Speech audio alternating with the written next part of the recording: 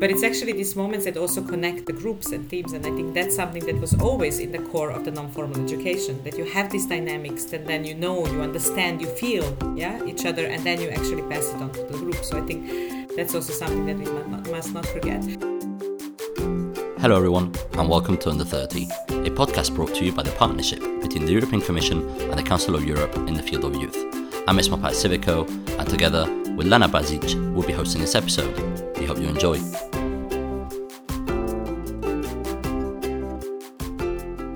As a part of our podcast series, we are exploring youth learning mobility.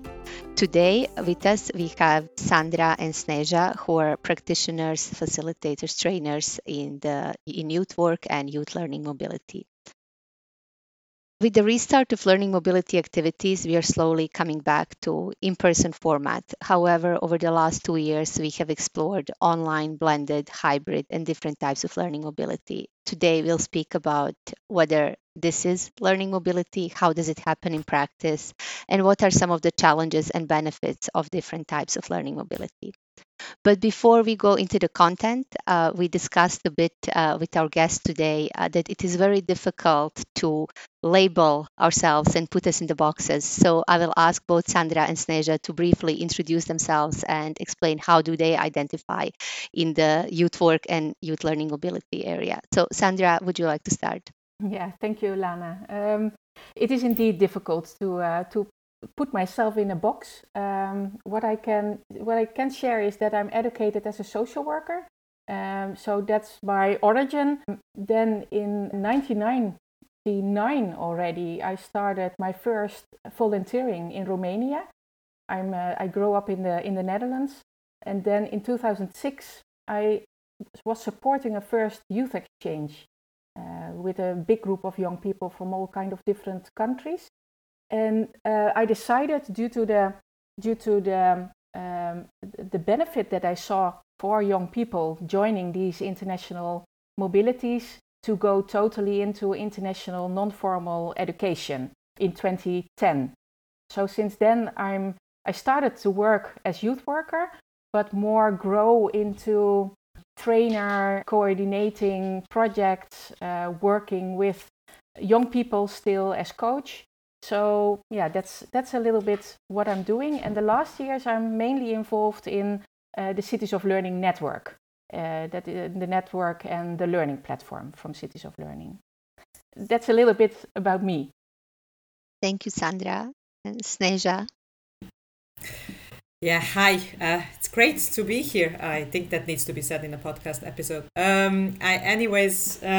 was really thinking, and this is the conversation we had, I work as a trainer, facilitator, a person that works with groups, that needs to speak in front of the groups. I find introducing myself incredibly difficult, but maybe that's a reflection for some other time. So yes, I'm Snežana, that means Snow White. I come from Serbia. And I actually always lived in Serbia. So in fact, learning mobility is my way to explore the world. I never lived longer anywhere else. And I lived in Serbia also through the turbulent 90s. And in fact, it was learning mobility that enabled me to leave and to actually cross the borders and to actually be able to explore. So I often say that I'm a product of youth exchanges, which was the place where I faced diversity in a way and learned so much about myself. Other things that need to be said is that my family is also a product of learning mobility, but I'll spare you the details. And also my cats came from the learning mobility projects. I met Sandra through learning mobility as well. And nowadays I mostly work as a trainer, facilitator, also a consultant. I support learning mobility projects, and I'm also part of the EPLM, so European Platform on Learning Mobility, where we take a closer look on quality in learning mobility. And this is something that concerns me a lot. And one final thing, I've been working with blended and then consequently online learning for some 13 years already, so even before COVID. So I find it also a fascinating area to explore. Thank you very much, both of you, for those introductions. And I guess now, as we can see, because we are here to speak about learning mobility, so what better to actually start by asking, how are you living the new restart of learning mobility in general after the coronavirus pandemic, let's say? Because, of course, the whole sector has been completely revolutionized. And I guess throughout this whole podcast, we will be speaking a bit more in detail about how it got changed, how it got revolutionized, and how the youth sector adapted in general to this new type, quote unquote, of learning mobility. So Sandra, if you would like to maybe start with that very general question, and then we can keep on maybe and give on the word to Sneža. So, yeah, to be honest, I looked forward to that a lot during the pandemic, having a lot of online experiences with young people, with colleagues. I was really, the last months, I wanted to even hug my colleagues through the screen, something like that. Really, I started to miss my colleagues, seeing them, because when you're having a mobility, when you see, before pandemic, you quite often are living a week together in a group accommodation or in a hotel, and that is what I really started to miss. So I was really looking forward to have that again, meet young people again. Although we were really trying to keep this going, this learning together, this meeting together online, via online opportunities. Then when it finally happened, when we had the first mobility, I was a little bit scared because I needed to fly again. I was thinking, how will I feel when I am in the group, in a big group? Will I manage? Because online learning quite often is shorter than we are not totally a week together, but probably a few hours together in an activity online. And yeah, there was also the feeling of what if we get COVID in the group, which was scaring me a little bit. But I started again. We had several mobilities, learning mobilities already. We had several times COVID also in the group. So what I learned again is to be flexible. We needed to be flexible when COVID started, and now we are learning to be flexible to get back into the restart of learning mobilities. That for me is the main part for restarting the learning mobilities for now. Yeah, Sandra, I was actually waiting for the plot twist because you set the stage so well. It's like I was missing it so much that I knew that some challenges are coming as well. And I remember looking at this question, and I think what the best thing that I found that describes my restart is Marvel Multiverse, because I feel that the different worlds are coming together and different universes, which is that there are still many things happening online. There are residential activities that are in full swing, so it's one after another. Then there are also parts of the hybrid and blended, and all of this somehow needs to fit in one day. And I find it super challenging. And I go back and I wonder, shouldn't I just have stayed in my balcony office, do things online when the things were simpler? But no, I mean, I think I'm enjoying it also very much. I'm at the moment, right, when we are recording this podcast, in a beautiful venue in Budapest with a wonderful outdoor space. We were joking that youth work is about walking in the forest. We actually have a forest. And I think many of these things we simply were not able to do online. And I mentioned previously that I was actually doing online learning or facilitating online learning for quite some years now. There were moments during the COVID where I thought, I never want to go back to this ever again. I'm done with online learning and that's it. I don't feel like that anymore. I think I also understand the value. I understand the value of simply being able to craft your space, to organize yourself, to just not be constantly on the move. But I also enjoy the human interactions a lot. I think there is something about people coming together that is probably the origins of learning mobility and why it started in the first place, that simply cannot be recreated in any other environment. Or at least so let me do the disclaimer, I haven't found a way to recreate it fully. What I love you hearing said, Sneža, is that you wanted to go back to the easier, more simple way of online working. And I remember also how we felt when we needed to start with being online. Well, exactly. Yeah. Yeah, but I also, I mean, at some point, I heard your dog barking, and I was like, this was actually the moments online that I really loved. I know that there will be a question about the online and so on, but really the moments of getting to know people's families, dogs, kids, partners, whoever, found their place around. And this is, for example, one element that I still enjoy when I see in these meetings that I have in lunch breaks or breakfast or whatever they happen nowadays. Thank you both. I think we already touched upon but the differences between different types of activities and how they happen and what are some of the highlights of staying at home and also being in a venue. But you both talked about kind of doing mobility projects online in a blended format, but also being in the forest and doing them in person.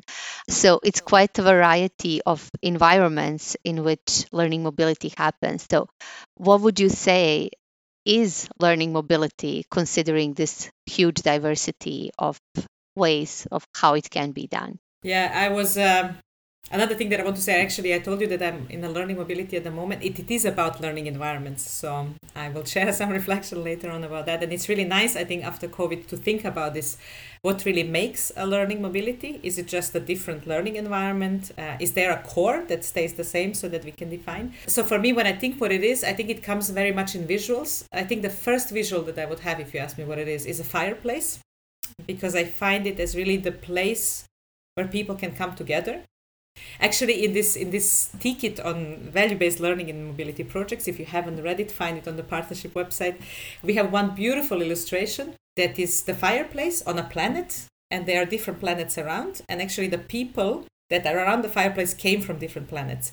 And this is, for me, maybe the perfect representation of learning mobility, because I think it means that you can find your spot somewhere, wherever that is, that you can be yourself, that you can kind of, maybe it's, for some young people, it's also the first time to be themselves, when they are kind of free from the burdens maybe of their home environment, some things that are weighting them down, maybe that they were told how they should be. So this is really the moment that they start discovering themselves through the eyes of the others, but their own eyes. And to really, because for me, what is the most important, of course, there are other aspects that you learn a lot about the culture where they are, that you learn about the topic there, but also that you learn about your really deep things like values, like attitudes, like behaviors that maybe you haven't had a chance to do before. And I think there is another thing that it describes learning environments very well, which is leaving for learning, which is that you somehow need to move, that you leave your environment in order to start learning. So maybe it doesn't actually start at the fireplace on this planet, maybe it starts in whatever transport you take, but somehow that the movement itself puts you in a mindset that you're kind of learning in another environment. So this is, for me, it's a really special place where somehow the magic of discovering yourself mainly can happen. I love how you say, Snesh, the variety, the wide variety of projects, the formats that are in, the activities that learning mobilities have, and how to mobilize young people and youth workers and staff of organizations being involved in those learning mobilities. Yeah. I also have been thinking about learning mobility. Do you need to travel for that? And yeah, probably you also can travel in the digital world, in the metaverse. When we are going towards VR, virtual reality, or probably then we can travel. I had during the whole pandemic, it's one big wish that I have. I really wanted, and I didn't succeed, but I will. I didn't succeed yet, but I will. I really would like to work with holograms.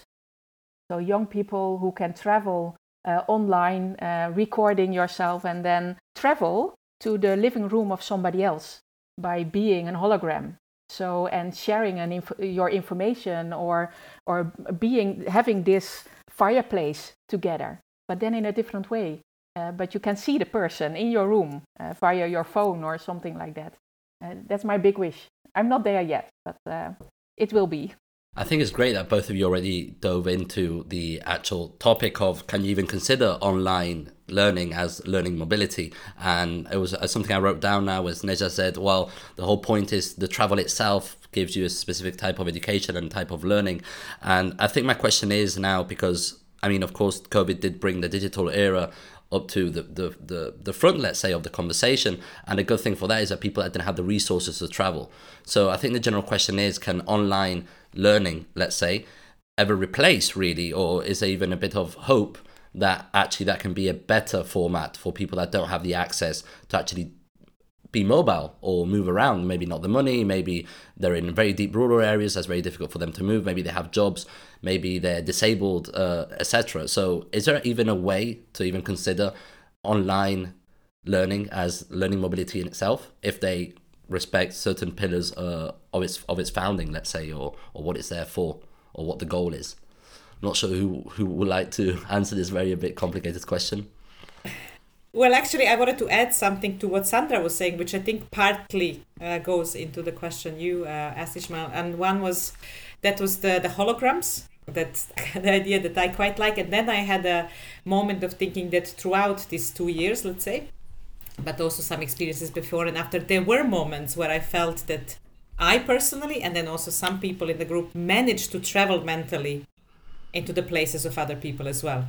Yeah, and this is maybe connected to that Sandra's dog that I was mentioning, who I actually know a little bit through some of the meetings that we had. That depending on the opportunities that you provide in this learning environment, how often people meet, how do you set up this learning environment, I think not the holograms and not fully, but mentally, I think I feel that I have visited some places before and I have met some people before. Like Lana, for example, I met in person, what we discovered only a few weeks ago.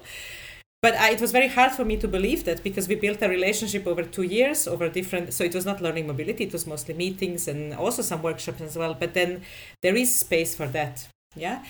To say that the mobility itself doesn't lack, I'm not there yet. I cannot tell you, no, it's a perfect replacement, or it's equal in that sense, and so on. I think we still need to work with this, but let's not forget that 2 years is nothing compared to decades of different mobility experiences, or centuries, if you would like. Maybe it was not called learning mobility back then, but surely people learned by moving and so on. So I think we need to give ourselves more chance to explore and utilize the possibilities there. And for sure, for some people, it definitely enabled a better access to opportunities.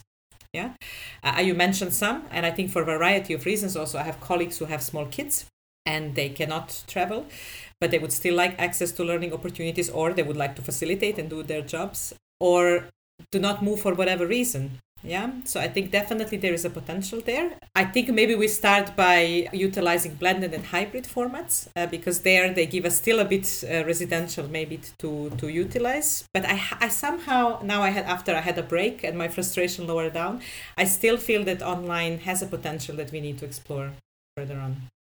Yeah, for me also, I think it will enrich. I think the online meetings, the hybrid, the blended, it enrich the meetings that we have in person.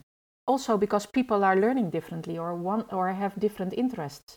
And it gives more opportunities to connect with the interest of young people, of staff, of youth workers, than being totally in for a week, for example, in a youth exchange.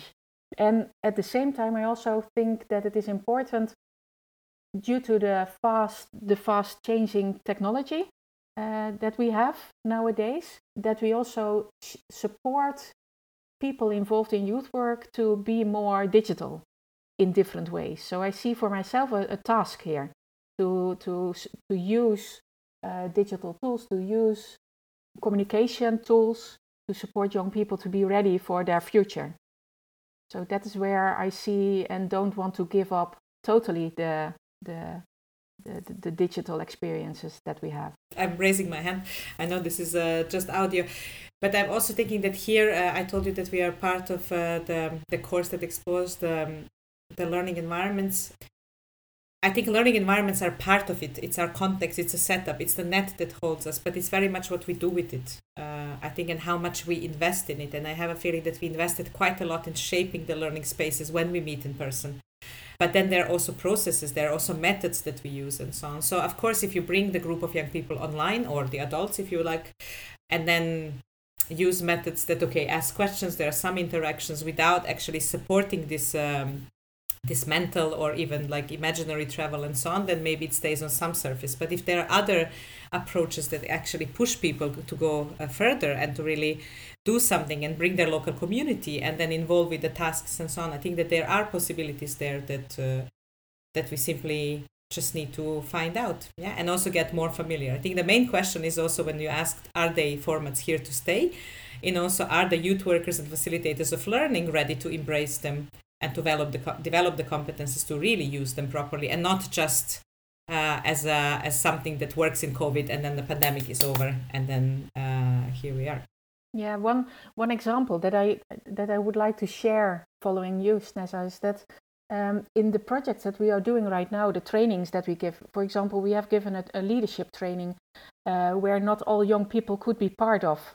And what we tried out there is to have a hybrid meeting where young people could meet online locally, but also we were searching for ways to meet online So they meet it in person locally, but then online internationally, and combining these.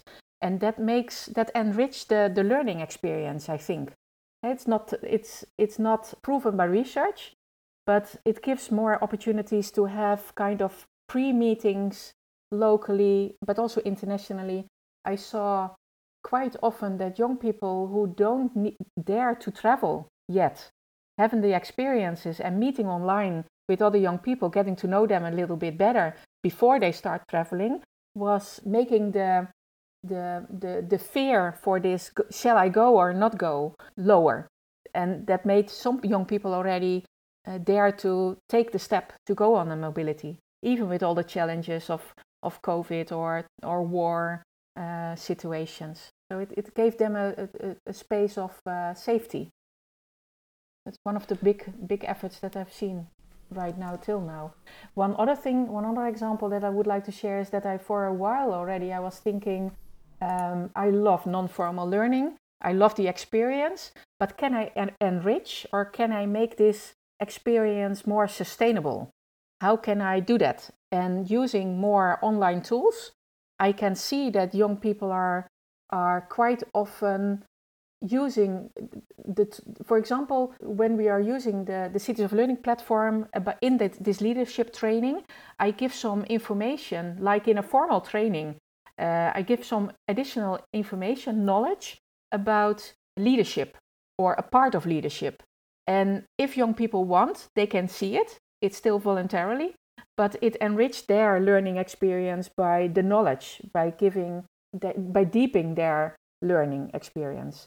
And also what I see is by using more blended learning and using online learning in for example youth exchanges or youth trainings, is that when you are not ready yet, for example, to recognize your learning in reflection, but giving people an online tool where reflection can happen and they can choose their own timing. For example, after 3 months I will still fill in this online questionnaire or reflection tool, and we are offering as youth workers still our availability to support with this reflection, then the learning becomes more sustainable. So having these blended forms included in youth work is for me enriching, yes. I can't stop wondering whether the digitalization, let's say, of learning mobility poses a threat or a risk to actual learning mobility for what we're thinking about. Because maybe some people are going to become too complacent and they're going to say, oh, well, if we can do it online, then there's no point of us seeing each other in person. And I mean, we have realized that a lot of in-person meetings could have been settled with 2 emails. I mean, of course, there's some pros and cons, but don't you think there's maybe a threat really for maybe less funding going into actual learning mobility, to giving the resources for people to travel and see each other in person, saying, oh no, well, you can do a 3-day workshop online on Zoom, it'll be a lot cheaper, it'll be a lot more accessible, and you can do all your other things. Does that even maybe cross your mind that it could potentially be a threat for the future of learning mobility? So far, it doesn't seem so, at least judging by the number of in-person residential activities happening at the moment. Also, when you speak about funding, I have to say it doesn't look like there is a risk that more funding would go into online, blended and hybrid and residential, because that's actually what we were trying to fight for, to actually explain that online is not necessarily cheaper. Yes, you don't have traveling, but there are so many other things that you need to set up. So I think when it comes to cost, if we look at the real cost, I think that the online will not, be necessarily much cheaper. I hope that we will go, but it also depends a lot of different stakeholders working together. I think we should go, we will hopefully go in the direction of understanding how these different formats can complement each other, because I think there is experience there that shows that. Yeah, I mean, we mainly spoke about online and in person, and Sandra mentioned some experiences of hybrid and blended, but it's actually, for me, the main question is how are the hybrid and blended going to complement the in-person mobility? Yeah? When it comes to meetings, indeed, hopefully some meetings will become emails, and not just in person. Also, hopefully some Zoom meetings will become emails or SMSs, if possible. But I choose to believe, and maybe that's too hopeful, that we would reflect and really start to understand, okay, what can be online and is the most efficient online? What is actually, what can be in person? Where do we have the resources to invest in blended? Because it's blended actually that takes, I would say, the most resources, because you really have if done properly, a long-term process that enables people to, what Sandra was saying, learn in their own time, in their own pace, and then also come together and do it together and benefit from an international community. And when can we do it hybrid, which means that we can bring in people who simply cannot be with us, but still enable for people to meet together. Yeah. So, and finally, I wanted to say that I think it's also, I felt a bit early to answer these questions. I think we also rushed to say, aha, COVID is somehow over, although I don't think it is. And let's now decide whether we do residential, do online, and so on. But there is so much learning that we need to process, so much things that happened that we still didn't have time to think about. We started rushing, doing our, catching our planes and rushing off to the in-person activities. So I think to really fully answer your questions, I think we would need to reconvene to record another podcast in a year or so, when hopefully we will have a time to debrief and digest a bit. I totally endorse you, Snezana. I'm glad. Yeah, I also think in-person meetings are incredibly important because you see a lot more non-verbal communication. You can feel each other. There's much more communication, and if you look at the aims of and the aims of mobilities, of learning mobilities, that's also what we need to connect, to keep connected, to being connected with each other, and to fully understand each other. Sometimes you also need to get to know each other better. And yes, that is also by being on Zoom and seeing each other's animals or kids or living rooms. But it is also together to have that reflection moments after a training that you deliver with each other, or the chat that you have at the dinner table when you are doing a youth exchange. Those are very important moments to connect. Yeah, and I was just thinking that recently I had a couple of these moments where as a team you would arrive earlier to an activity. Yeah. And I found, and I know that we also say, no, the preparation should then be moved online. But it's actually these moments that also connect the groups and teams. And I think that's something that was always in the core of the non-formal education, that you have these dynamics, and then you understand, you feel each other, and then you actually pass it on to the group. So I think that's also something that we must not forget. And I have a feeling that if we can influence anything as practitioners, or the youth partnership as well and so on, it's maybe to also stop ourselves perpetuating, if that's the word, black and white questions of, should this exist or not exist? Yeah, or should we do more of this or that? But more thinking of, okay, now we have a gift of at least 4 different learning environments in terms of presence digitally on in person. How do we use them and for what? And I think that's something that we need to start asking. We might still be asked from and I will not name names, but from the higher instances to justify or to ask these kind of questions. But at least we ourselves, let's have different kind of conversation of this. Okay, how do we make this happen with the best resources or the most efficiently and to the best quality possible? Yeah. Yes. Yeah, indeed. And then also I want to add to this part, including also the mental health of the people who are working in the youth field, because there's a lot of pressure of doing everything and all at the same time. So that is so mental health Absolutely. Can be included. Yes. Thank you both. It has been really enriching, and I think one of the things that came out through this podcast is also your absolute passion for learning mobility and commitment to it. I think we covered the types of learning environments, not only blended online hybrid, but we also touched upon the travel, planets, UFOs, fireplaces, holograms, and all the different ways through which we can learn, travel, connect with each other. I would just like to ask if you would want to add anything else, any closing words, any words of inspiration and motivation for those that are practicing learning mobility in different environments. Yeah, for me, what I would really look forward is that people keep embracing the opportunities that are ahead. I would really like to keep the cooperation and the support that we give each other while being in this unknown world of starting again. The first the pandemic, but now restarting again, and embrace also the skills that we are learning. So, and sharing with each other. That's what I would wish for all of us. Thank you, Sandra. I feel the wish and I take it. For me, the first thing that came into my mind that this week we also, when thinking about learning environments, had architects with us who came as visiting experts who talked a lot about the form and function and which one follows which. And I wish to all of us to somehow stop focusing so much on the form, but think about what do we use it for. And what is the essence there? And is it the connection? Is it that we need to kind of provide access? Is it that we need to, and we want to have to extend the learning process? Is it that we want to involve the people who cannot travel with us? And then when we know what are our needs and why are we doing this, I think the form comes and we just need to learn how to use it. And with those ending notes, we have reached an end to our episode. Thank you very much, Sneža and Sandra, for participating in this podcast, and to Lana for co-hosting this episode with me. And to all the listeners, remember to follow us on Instagram at EUCOE Youth to stay up to date with all our future content. Thank you very much, and see you next time.